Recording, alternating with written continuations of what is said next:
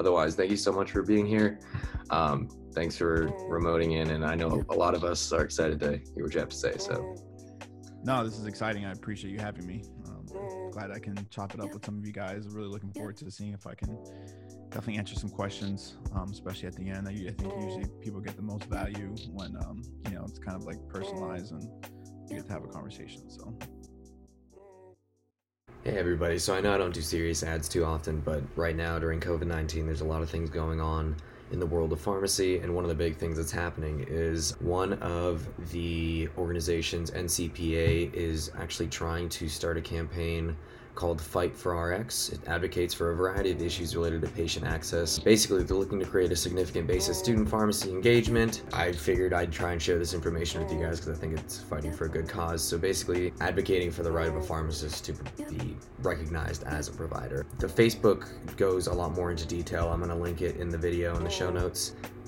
The website is Fight4RX, for the number 4rx.org. Fight for RX is a national coalition of patients, caregivers, and pharmacists concerned with pharmacy benefit managers increasing patients' out-of-pocket costs and decreasing local access to medication.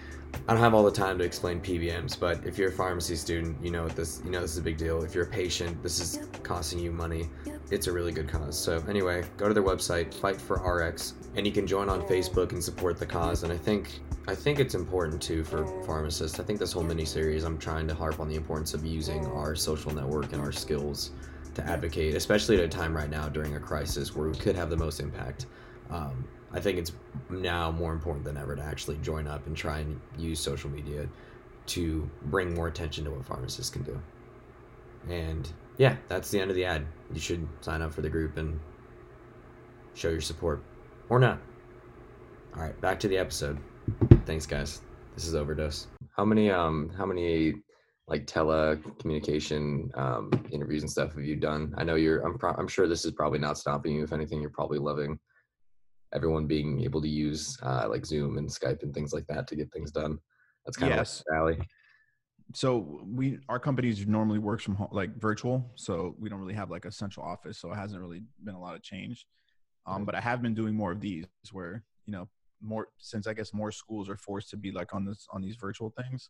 A lot of students have been reaching out and asking me to do some of these like meetings. So this I've been doing more of, but everything else like on my normal life business side has been pretty much the same. Nice. That's awesome. At least there wasn't that much of a transition. I think our school did a really good job transitioning our classes really quickly compared to some others. I think it only took like a week or two for everything to go online. So that was really smooth. Yeah, that's interesting. That's good. It's definitely good to hear. Yeah. So, and have your guys' like graduation and stuff like that been like delayed or impacted or? Yes. Yeah. So our graduation, I think, is just going to be, I'm pretty sure it's just going to be, it's kind of all up in the air right now. Biggest thing is our rotations, the P2s and stuff are all just canceled. I saw you were doing like virtual rotation options. Get in contact with my school. Maybe they'll take it on. But yeah, I've set up at least, I think it's like 15 schools now that I got set up. All in Florida or including? No, it's all the across the country. I had a school from Hawaii reach out yesterday, actually. What? Yeah, that's kind of cool. That's pretty cool. Yeah, so it's pretty much across the country. Our priority, because it was just so much, I didn't know how bad it was going to be, when I first posted about that. But the priority recently was just to get students that were in jeopardy of graduating, like for this year, because that was like potentially going to be a problem. So that was like the priority. But we got to see. I wasn't in, like, we had 30 students start on a rotation on about 2 weeks ago. So wow, it's been crazy. I didn't expect to have like that many students, so I had to like work through making sure I could scale that up. But yeah, that was a quite the fun first couple weeks. So nice. Well, that's actually a good turnout too. And so are you going to be offering like multiple, like block 1, block 2, or is it just kind of like the virtual APPE is going to last for like 6 weeks or however long, and then that's it? Or how's that going to run? So primarily it's been for the APPEs where it's anywhere between 4 to 6 months a block. And then, but we plan to have students year round. Got it. Okay, cool. Yeah. Really cool. Yeah. So I'm sure. it's not like a 6 month block though. Like it's like just it's an elective rotation. So like they can only get one type of thing marked off with us. I see what you're saying. That's still really cool, though. I'm sure schools are very happy that you were able to get that going for them, especially for people who are struggling to graduate. Yeah. A lot of people were worried. I think our school at first they made it like elective to sign up to do your rotation on site. So they were Mm, like, it's the option, but they didn't have an alternative when they offer that. So I think most people signed up, and then individual sites were not taking students, but some were. And I think now they've transitioned to the school is like offering kind of like 8 hours of representative APPE work that I think falls within the accreditation. Like it'll work, but I've heard it's just a lot of it is kind of just to fill the 8 hours, and it's not necessarily based on student feedback. They're saying it's not as meaningful, but that's probably just on an individual basis. Overall, I think they did a good job, so yeah. it'll be good. Let me see if I can put let me see how much this allows me to put my like in my name. I'm gonna try to put like my Twitter handle. Let's see if that works. Do it, man. I'm sure everybody in here is already following What's that? you. I'm sure everybody in here is already following you. I sent out one of your memes in the email to the members. It was the And this is scheduled till 12:50 or 1. it can be, our classes run over 12:50, so I think you're also allowed to run over if Oh, you okay. like. But it's really up to you. And it'll Okay. probably be based on like how many questions we get to. Okay, cool. So yeah, Well, totally up. I think there's like 11 people on, which is great. I like a small group. It means we can probably really dive into a lot of things. Um, so I'll go ahead and get started. That's okay with you. Yeah, go for it. All right. So, hello everyone. My name is Richard Waith. I'm excited to meet you all. I'm going to be kind of talking a little bit first about just background about myself, and then we'll go into like technology, where pharmacy is going, some perspective conversations, and then a little bit about personal branding at the end. And but what I really want to do, just like you might have heard, like I really want to try to answer questions and really have like a conversation answering specific things that you guys might be concerned about or want to learn more about, because I think that's where you'll get the most value out of my time and a conversation with me. And you know, a lot of the stuff that I talk about initially is stuff that you can probably also hear on RX Radio, but you can't really the podcast I have, but you can't really ask your questions there. So that's why I'd really like to see if I can answer as many questions as possible here. So a little bit of background about myself. I'm from Miami, Florida. This is where I was raised. I went to my undergrad here down at FIU. I went to UF for pharmacy school.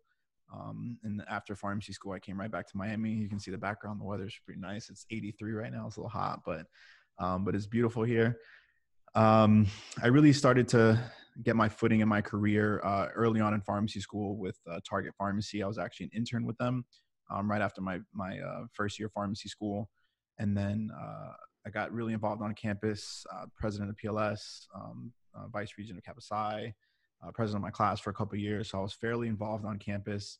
And then around my P3 year, a startup company that created medication education videos came to our school looking for interns to work for them. And I was like, yeah, I'll do that. That sounds great. And you tell me I can work from home and write these scripts for these videos and make money on my own time, I'll do that. So signed up for that, did that for a couple of years. And after right out of pharmacy school, I went straight into community pharmacy. It was something I was just really passionate about. And I worked again for Target Pharmacy right out the gate. They got bought out by CVS. I was part of that transition. And then I went to Publix Pharmacy as my last employer before my current role. During that time, I realized like things were really changing in pharmacy, and I wanted to learn. I felt like I didn't know a lot about what was going on outside of just regular community pharmacy. And I started realizing I was really passionate about patient engagement. I actually started an MTM company. I was doing private MTM consultations. And then I also started RX Radio, the podcast. And it was really just to get like really explore conversations and explore different avenues that people are practicing pharmacy. And the podcast was a really good way to do that for me. So I've been doing that for a couple of years. And during that time, about 2 years ago, the founders of that startup company that I worked for in school reached back out to me and asked if I wanted to continue running the operations of the company as president. And I was like, yep, again, I will definitely do that. And that company is called VUCA Health, and that's my current role now. We create medication education videos, and we license those videos out to health systems, pharmacies, specialty pharmacies, that kind of thing. So it's been a really fun, interesting career, and so far, and I feel like I'm just getting started. But I've learned so much. I've gotten exposed to a lot of different things, and really allows me to have some of these conversations with you all. And one thing that's really interesting from a perspective standpoint to think about, and this is something that like I maybe realized like a year ago, just thinking about where pharmacy is in the industry, and how we're just that our careers are just constantly changing. And then I started to realize, and I did some research, and I said, okay, when was a PharmD first given out, and when was a MD first given out, like a physician? Like, when did they first start doing their having their role in healthcare? And it was something like 1950 was when we first gave out the first like PharmD, or the first PharmD program started. 1950, not, and relatively speaking, not super long ago. If you compare that to an MD, a physician, they got the first MD was like in 1780, like hundreds of years ago.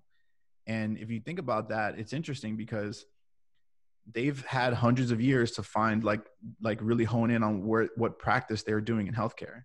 We've, as a doctor of pharmacy, just started that in 1950. So it's really interesting to think about how we're like all pioneers of pharmacy right now.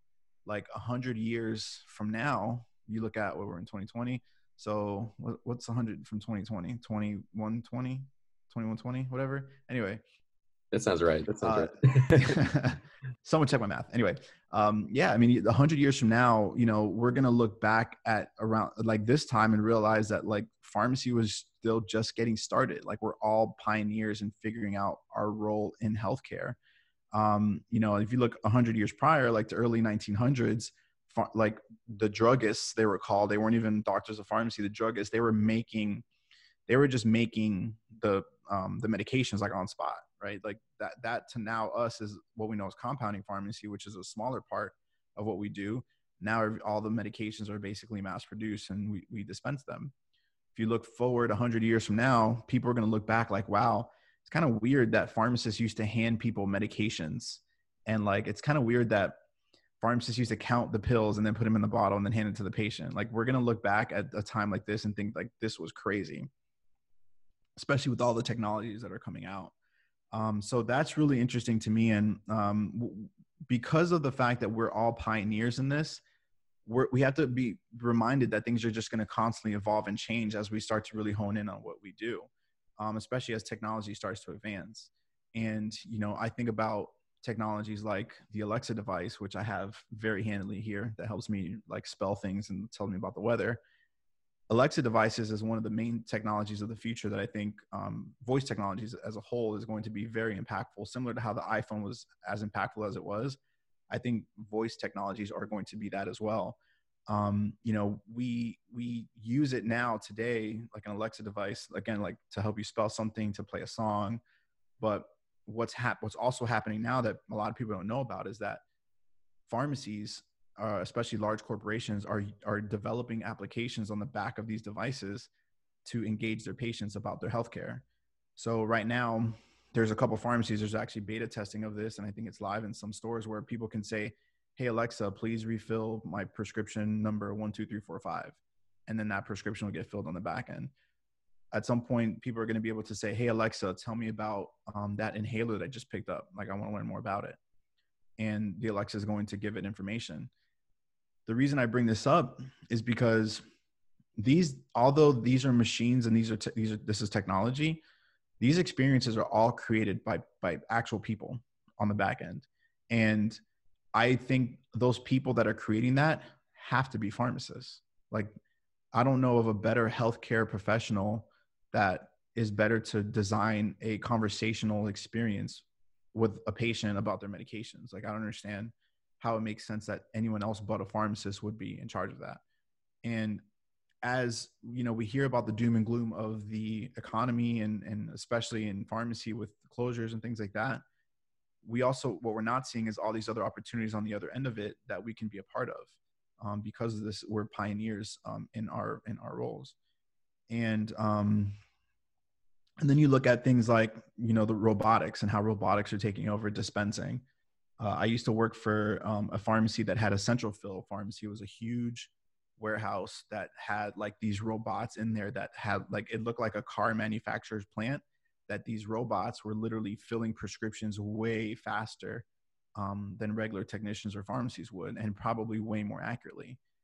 And a lot of times we get scared of these types of things because we think that it is, going to be taking our roles, taking our jobs. But what we don't realize is we didn't go to school. We don't go to pharmacy school to learn how to dispense medications. That's just not what we do. And I don't understand the need to couple dispensing medications with being a pharmacist. It doesn't make sense to me. And I think that once we can really embrace that, and once we can really know that, look, our roles and our importance in healthcare has nothing to do with dispensing of medications, it really frees us and allows us to really set our footing and have a real place in healthcare that's valuable. And, I think you even look at verification. A large part, I'm not sure, how many people work in a pharmacy, especially in a community pharmacy, but a main part of a pharmacist's role is verifying prescriptions. And what's verifying a prescription? There's a clinical verification, and then there's a data verification, making sure like the prescription that was entered matches the prescription on the label that goes out to the patient. Now that second part, where you're literally just matching words. You're saying, does this say lisinopril 20? Does this say lisinopril 20? Does this say once a day? Does this say once a day? That is such a non-essential role for a pharmacist. If you really think about the mechanics of that, you're just matching words. At some point, technology is going to be able to do that for us at a much higher rate and much more accurately. So we have to realize, we have to start to think about the things that we're currently doing now that has nothing to do with why we went to pharmacy school, and focus on things like that initial verification. That's a clinical verification. That's the stuff that we should be really focused on, and enhance MTM services and all these other things, versus that dispensing role, versus that verification role where you're just matching words. So I think having a paradigm shift of those things really frees us up to really allow us to like fly and like be real, like with what we want to do with our careers. And that really kind of leads me to the personal branding part of that, and why that's important. Because we're pioneers of pharmacy right now, I think it's important for us to really realize that if we can find something that we're really passionate about, that we love to do, and mix that with healthcare, that's going to really allow you to like have a really great, happy, successful career. Because I think there's one thing to realize is a lot of times the amount of money that you make in your career and ends up not translating over to happiness or having a good career. But if you're doing something you're passionate about, like whether you're making money or not, you're going to have a good, happy career. And I think the way to do that is to, one, start like doing some self-reflection, and really starting to, as you go through pharmacy school, see what really like piques your interest, and try to hone into that, like hone in on that, and realize that like it's piquing your interest probably for a reason. And then starting to build a brand around that for yourself. And what I mean by brand is, to me, there's two types of branding. There's like person-to-person branding, which is networking. And then there's branding, creating content, which is networking on digital platforms, and creating content on social media, and just making a name for yourself that people don't actually interact with you, but they interact with your content on some form of digital media. So creating content, it could be video, audio, written. And I think that really is just another self-reflection thing to think about. Are you good at writing? Are you not good at writing? Are you good on video? Do you hate video? Would you rather just speak and have a podcast? Cool. So I think it's realizing like, what are those things that you're good at, that you would want to do to build a brand for yourself. And on the other side of it, which is what I would focus primarily in school in, is the person-to-person networking, which is building relationships with people, putting yourself in as many situations as possible that allows you to meet or build relationships with other people. And that's through being part of organizations. That's through going to local conferences, regional conferences, national conferences, and just always saying yes to those things. Almost everything that I think like did in pharmacy school, like that presented me the opportunity and I could do it, either whether it be because I can afford it or I had time and I didn't like really jeopardize something else, I would say yes to it. Like I was the yes man. Do you want to be in this organization? Yes. Do you want to go to this event next weekend on Saturday? Yes. Do you want to do, yeah, like it was yes to everything. And then at some point it just started to snowball into just all these different opportunities to meet people and build relationships with people. I'm 6 years out of school and I'm still like getting business opportunities for the company that I work for because of one particular event I went to my third year of pharmacy school that I said yes to. So these things like really snowball and trickle into a lot of success, I think, in the future. And I think in pharmacy school, really focus on that person to person side of your personal brand, because creating content takes a lot of time, and you're in pharmacy school and there's a lot already going on. So I think it's unfortunate. A lot of people try to build and create a lot of content in pharmacy school, and it's very difficult to do that. And if you do end up wanting to say like, I'm just going to do it anyway, just don't beat yourself up about it. Like just do what you can, but really focus on that person to person branding. And I think if once you graduate, then you can start creating the content and letting the people that you already did the person to person branding with, they can start seeing the content that you create, and you start building a brand for yourself that way. And then what that ends up leading to is you have these stepping stones. So sometimes, residencies are great, obviously, but sometimes you don't get a residency. Like I think it's like a 50-50 chance that you'll match even. So sometimes the way your ideal career works towards is you have these stepping stones. So sometimes you end up working staff at a hospital, but you've over time started building a brand for yourself about being super passionate about respiratory therapies. And then all of a sudden, even though you've been working staff for 2 or 3 years, by your third year, you get BCPS certified. And then that health system actually wants to open up a respiratory therapy clinic. And then who do they know that is super passionate about respiratory therapies because they've been building brand for the last 3 years on it? They're going to immediately go to you to ask you how to do that, what to do. Maybe you'll lead it, and you're off on your way into like a career that you're super passionate about. So that's kind of how things usually end up snowballing. And obviously that's just one example that could happen across the board with anything. For me, it was patient engagement, and led me to where I'm at now. So with that, again, thank you guys so much for your time. I really want to see how much questions I can ask. I know it's 12:20, so we have a lot of time. I plan to be on this meeting with you guys until 1 o'clock. So, I really would want to answer as many questions as possible. If you want to either jump in the conversation or put it in the chat box, I would be happy to answer as many questions as possible. But thank you guys so much for your time. I really do appreciate it. Thank you so much for saying all of that, Richie. Honestly, there's so much good information in there that I felt like was very well summarized, especially the part when you were saying, if you do decide to be making content while in pharmacy school, obviously that's something that I'm doing, and not beating yourself up about it if you can't necessarily like get a good schedule or put out everything that you want, because understandably your priority is pharmacy school. But that doesn't mean that should stop you from pursuing the things that you're passionate about either. And it's also, I mean, it's not hard to quickly establish like that's something that you're interested in doing once you do start. So I think it's super important. Yeah.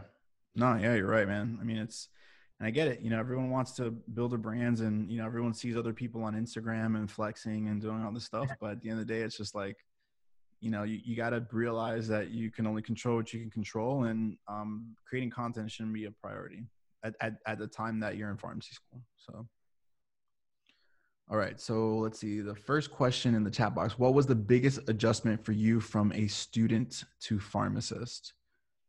The biggest adjustment for me from student to pharmacist was realizing that I was like the last line of defense. Like I was the decision maker of either someone's health, or a business decision, because I had to schedule a technician differently, or I had to talk to a particular technician about something.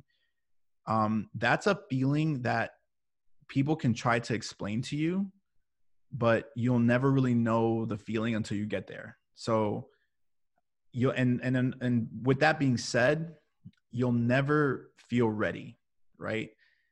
Whether it's going to be because you're going on rotations, whether it's going to be because you're going into a residency, or whether it be because you're going to start your first, right when you graduate and you get licensed, your first day as an actual pharmacist, like in the community, you will never feel ready. Like you'll never feel actually like, oh yeah, I'm ready to do this. You will not feel that way. So I want to like nip that in the bud like real fast. And the biggest feeling though, like the adjustment was for knowing and understanding I'm never going to feel ready, but I have to be confident in my knowledge and in what and like basically all that I've done through pharmacy school. I have to be confident enough to make a decision. So that to me was a very difficult transition from student to pharmacist, because that feeling isn't there until your first day by yourself and you're the last line of defense in terms of a clinical decision for something. So that was like the biggest adjustment for me. So Sierra, good question. Good way to start it off. All right. Next question. Which social media platform do you think pharmacy could best take advantage of? So that's a great question. If I had to pick one, I would pick Twitter, because I think Twitter's my favorite platform. And I think the thing about Twitter is that like, it's all about just conversations, I think. And I think that's like what's really important in pharmacy. I didn't say LinkedIn because I feel like LinkedIn is like super fluffy right now with like the amount of attention it's getting. Facebook's like on the back end of being popular. Instagram is tricky because it's like really heavily focused on pictures. So I think, but you know, Twitter can have pictures as well. So I would say Twitter. But you know, these platforms have its cycles, like it goes up and down. So who knows, like by the time you graduate, like it could be LinkedIn is actually like where you really need to be, or else like you're nothing. So for me, it's more about learning about and being on all the different platforms. So if you look at all my social media, like I'm on every single platform and I'm creating content for all of them. So, and then I'm always looking to see what's going to be the next platform to come, because I don't know in the next 2 years, like I'm actually starting to make TikToks now. Like now there's no real healthcare stuff on TikTok, but like at some point, who knows, like maybe it turns into like, you know, the next place where healthcare professionals are really creating like, you know, content and knowledge and things like that. And I want to be ready to be on that platform. So. All right. Next one is, it's David, man, that's you.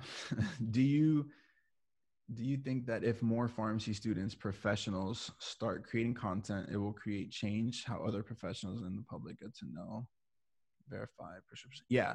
So that's a very interesting question, because the thing about pharmacy is that, and just like our perception to the world, everything is marketing and branding, everything, whether it's the clothing you're shopping for, whether it's the dentist you're looking at, whether it's the pharmacist, the physician, every single thing in the world that people think, do, and talk about are about marketing and branding.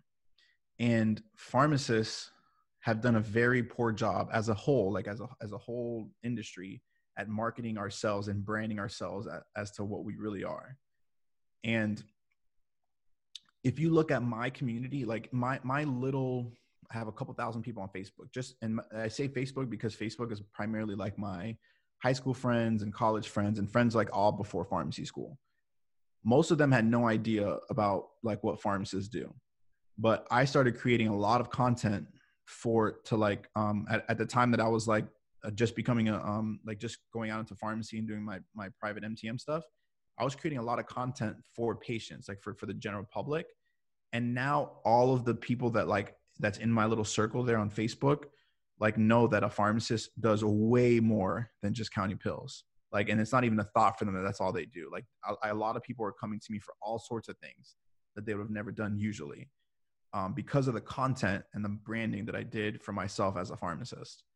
So I would hope that would scale across the country, because that's really how that change happens. Like all the change happens because of branding and marketing, which is usually the result of creating good content for ourselves. So it's a really good question. All right, Michael. Hey, Michael. We started talking about quality measures like Medicare star ratings. In your opinion, do you see something similar being applied to pharmacists during our careers? Do you think that could be a catalyst for us moving away from counting pills? Yeah. So measures, the reason why quality measures is important is because it helps us go towards a more performance-based, healthcare outcomes-based sort of like payment model. I do think that, and so I'm not sure too if what you mean by, do I see something similar to that being applied to pharmacists?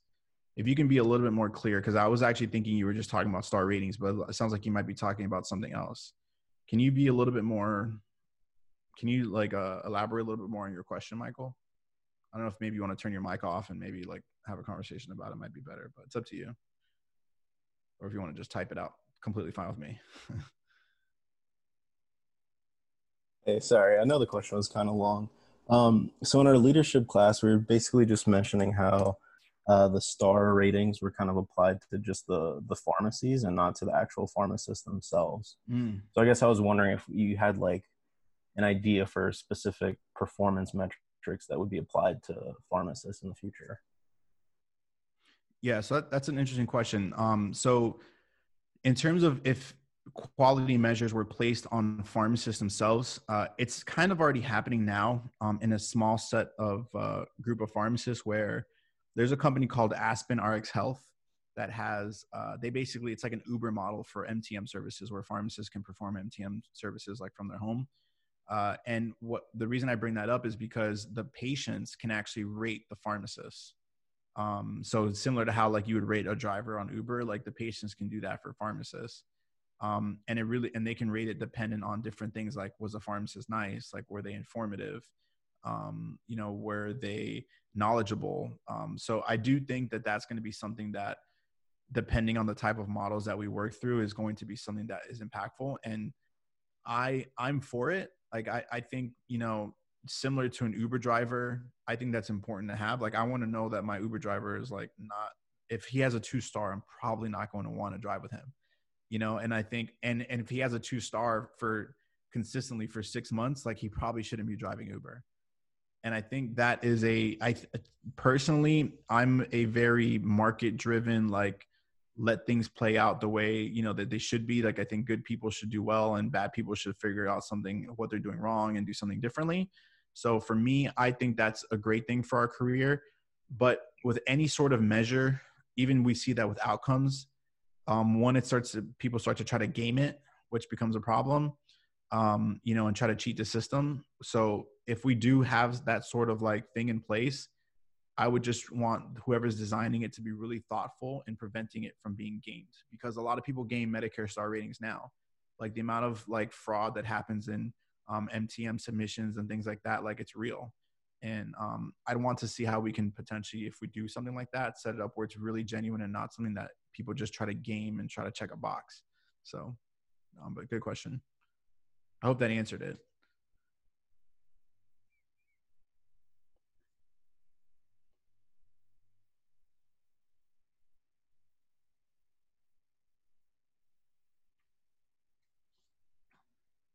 Here, Richie, I got another one. So when you first started creating content, was there any like negatives to it? Like, what were some things or challenges that you faced initially when you started first putting out patient-specific content?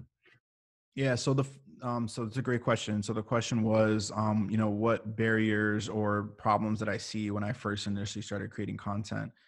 The hardest thing for me when I first started was like, I was never someone that was like I had like social media accounts and things like that, but I was never posting content like to build a brand for myself. Like, that wasn't never like my, thought process, whatever.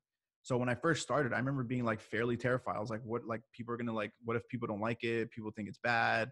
Like, I was fairly concerned about that. And that was a hurdle that I had to get over, but it was actually the biggest hurdle. Like, me realizing that, getting to a point where I don't care what people like, once my intent is good, like, and the things that I say is something that I think is important, is good, I just can't be worried about what people are going to say, because at scale, at some point, there's going to be people that don't like the things that you put out, like the content.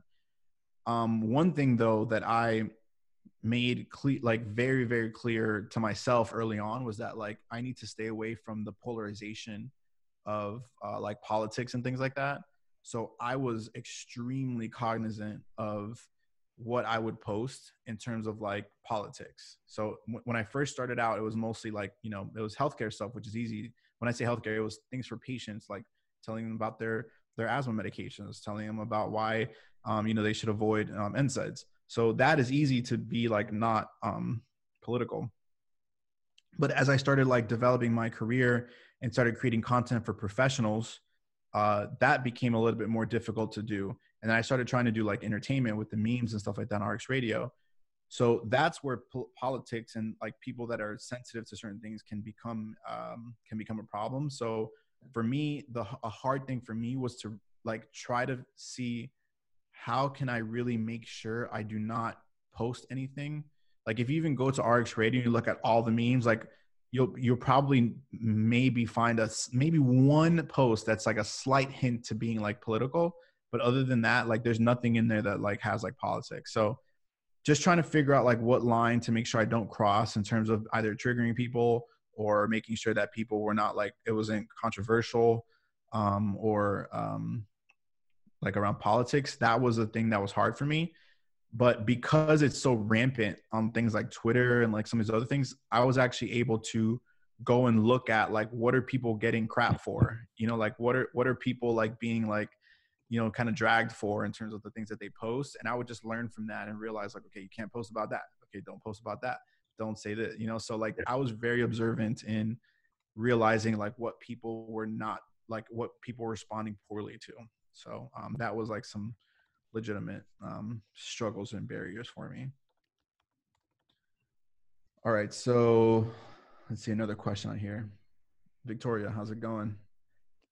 What are your suggestions for individuals who are interested in creating pharmacy related content, but not sure how to start?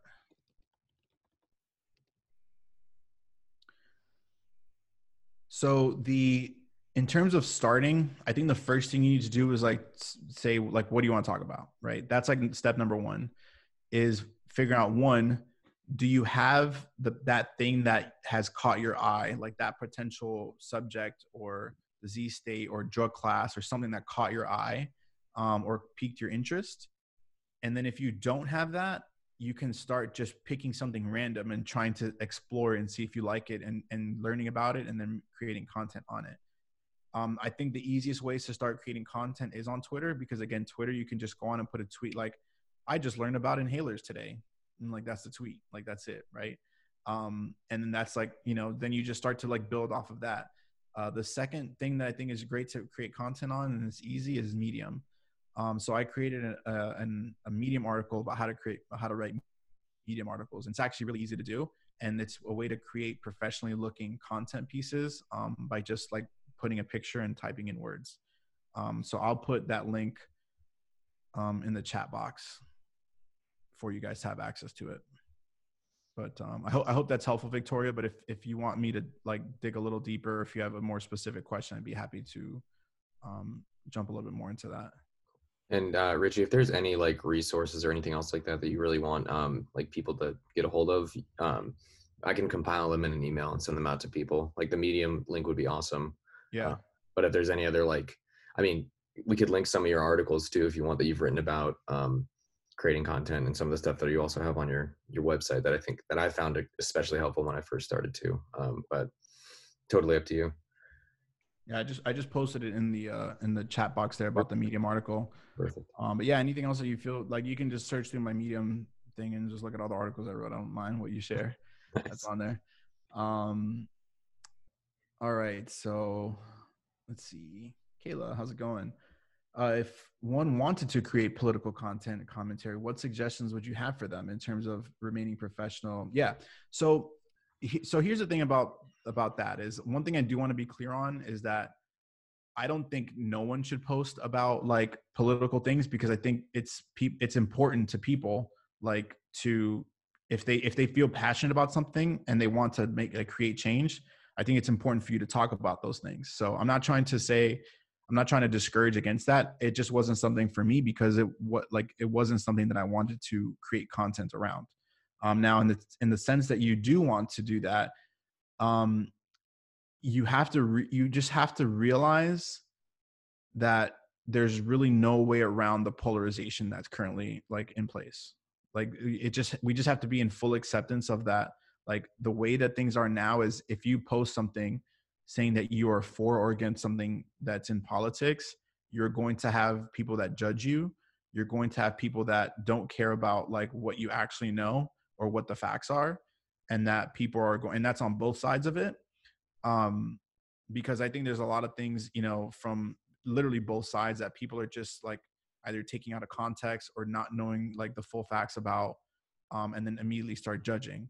I have really close friends that are, you know, people that are on, you know, one side of the aisle, and I have really close friends that are people on the other side of the aisle. And they both have like, they both genuinely like believe what they believe in. And what you have to realize is that there's no escaping that, and you just have to be ready for it. That's the only thing I think I can say, is that like you just have to be full accepting and knowing that that's going to come. But in your responses and the things that either you post or you're responding to, you just have to be as non-judgmental as possible, and without making as many assumptions as possible, because a lot of the things that occur poorly is that people are making judgments and preconceptions, and just like assuming a lot of different things. And I think that's where the problems come in. So just making sure that you're not making assumptions, you're not, you know, judging people, the people that are opposing to you or saying the negative things, you know, having empathy for them and empathy for whatever position that they might be in, for the whatever reasons they believe in, whatever they believe in. If you can do those things, I think that's probably the best advice that I think I can give for someone that actually wants to post about like political things. I hope that's helpful.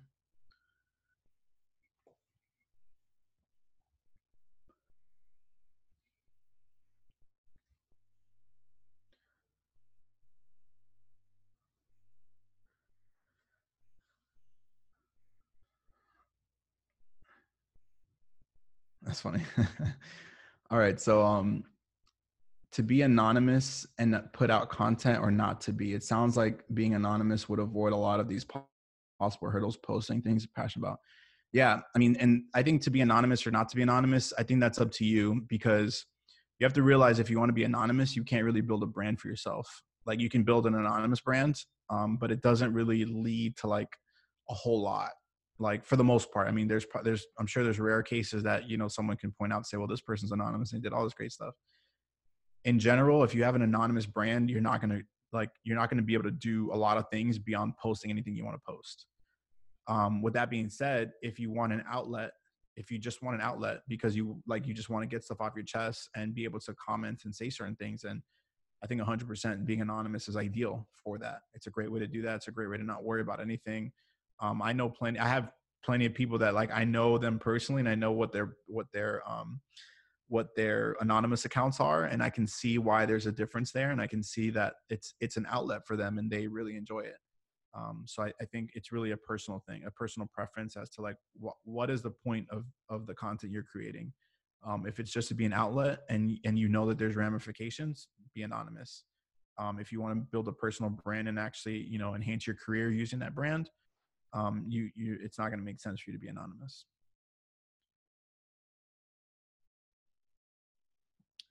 David, tell your roommate, man, this is really important, and he needs to come and join in and like stop the music. I think I don't know how well that'll go over. I just caught doing a break of songs. Oh man, I'll tell him to join. I'll send him the Zoom link. Be like, hey, yeah. While you're doing that. I was actually gonna ask another question. So I know you talk about technologies like growing influence on like pharmacy practice. I saw you posted something about, I'm sure this is like well into the future, but it's like a virtual local network that people are, I didn't quite understand how it worked through the post. Do you know what I'm talking about? It's like the virtual rotation? No. It's like it was something you posted for the Pharmacy Informatics Academy about like how someone would stand close to like a computer and then it would like pick up the signal of.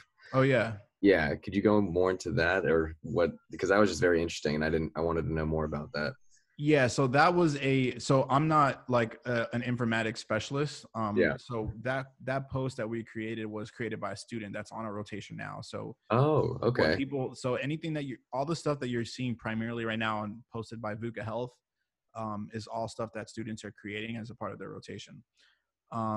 But yeah, so I think it was like a band network, and it was basically like detailing out, from a technology perspective, what the type of like information that's transferred, when someone's like at a particular, like wearing a particular device or at a particular location. it was just kind of detailing out like what information is picked up, which can allow like a system to like either analyze or do something with. But I think it was like a, I forgot what the term was, but I know it was a BAN network. But go to VUCA Health on Instagram and you'll see the picture of it if you want to learn more about it. Gotcha. What is like the next piece of technology that will change some sort of important process in pharmacy? I know I remember seeing something about that you posted about like X-ray programming being able to better pick up fractures compared to like actual doctors. Do you see like what's like the next thing that might change a major process in pharmacy technology wise? So one of the things that people probably don't know about now is that there's a so I was actually fortunate to tour a pill pack facility a couple years ago, which I don't know what they're using now in terms of technology, but what I saw there was they had, and why their pharmacies are so efficient is because they have a huge, like what looks like a really big printer that all those little individual packets that pill pack have are fed through. And what that printer thing is though, it's an imaging device that captures a very high quality image of that pill that will analyze the pill to see if that's the right pill that's supposed to be in that package. So this was very similar to the thing I was talking about earlier, where pharmacists are verifying like the data entry on one end and seeing that it was accurate for the script on the other. This is doing that for the product verification. So there is a pharmacist there though, because there is a percentage of error that happens, but but that error, the system can pick it up. Like that computer, I don't even know what it's called, but that imaging thing can pick it up.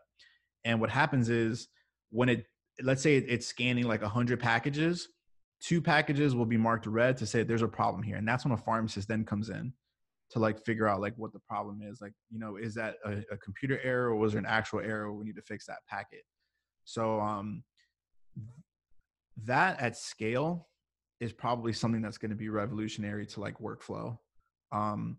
That imaging thing, I don't know if that exists yet. I'm assuming it does because to me it's such trivial technology in 2020 that I'm assuming that's there, but it's not. It doesn't exist now that I know of that people are actively like implementing. That's going to be huge. And then voice. I think even voice in a pharmacy. So, for example, like if I'm in a pharmacy and our pharmacy is using a will call bin system that's like that has like some of these will call bin systems now have like lights that it's attached to like all the different medications in the will call, and it basically allows people to like go pick up something much easier. Or when they need to do return to stock, everything is, the whole will call looks red, and then when you hit the return to stock button on the computer, like the ones that need to be returned to stock turn green, and then you can just go grab it or whatever. So it makes it easier. That's already existing in pharmacies. A step up from that is like voice technologies. So like, I'm using Alexa here, but like, why can't I be in my pharmacy and say, hey, run the, hey, pharmacy system, run my RTS report. And then all of a sudden everything turns green, ready for me to go pick up. Like the amount of work that just made way more efficient is, it's probably going to happen in the future. I don't think it exists now, but that like voice technologies and those like imaging things, I think are the 2 things that are really going to be impactful for everything in whether that be for patients or from a pharmacy perspective.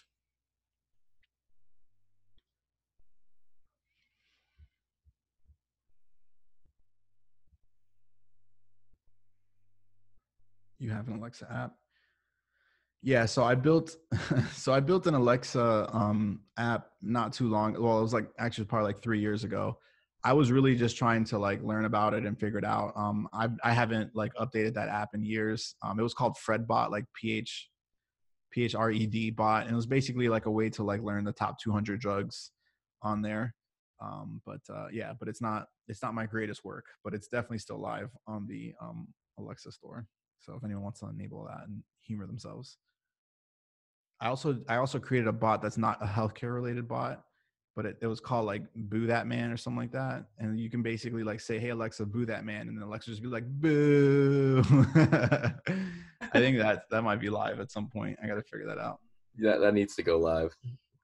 let me see if I actually have it live. Let me mute my mic real quick. Oh my gosh.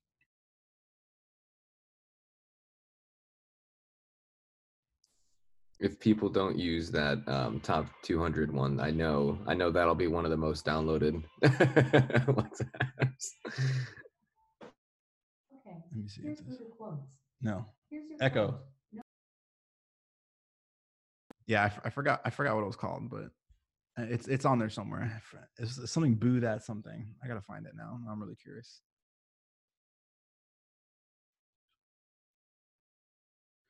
Yeah, I think there's probably now, I haven't looked in a while, but there's probably now like a bunch of different apps that are available for like help with, like learning top 200 and stuff like that. But I'm sure, I think I did build one of the first ones, if not like one of the first 5 of them, but there's probably a bunch of them on there now though.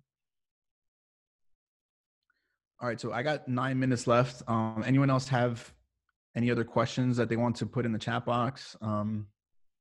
Be happy to answer as many things as possible as we can while we have the time here.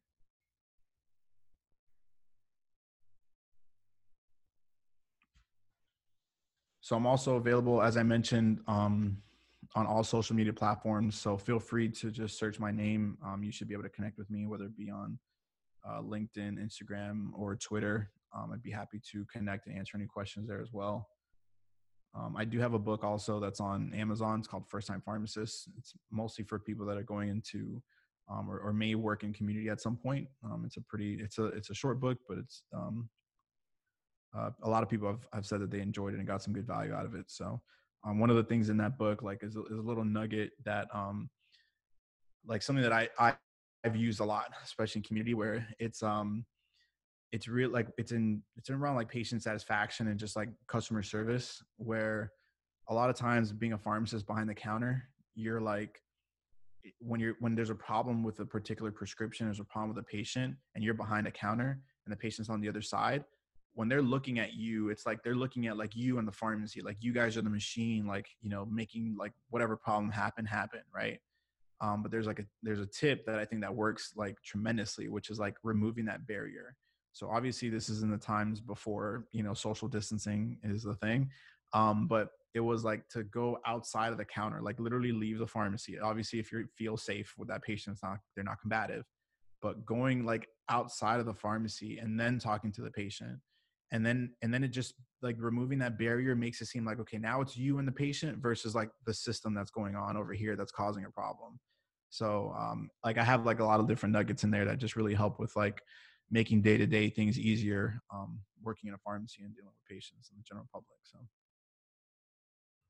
I think that's a really good tip that I never would have considered. And I want to just I think a couple of us have class at 1:00 now that I'm looking at the schedule. Mm-hmm. So I think it's probably best to be wrapping up now, so people can have a chance to get into their Zoom meetings for their labs and stuff.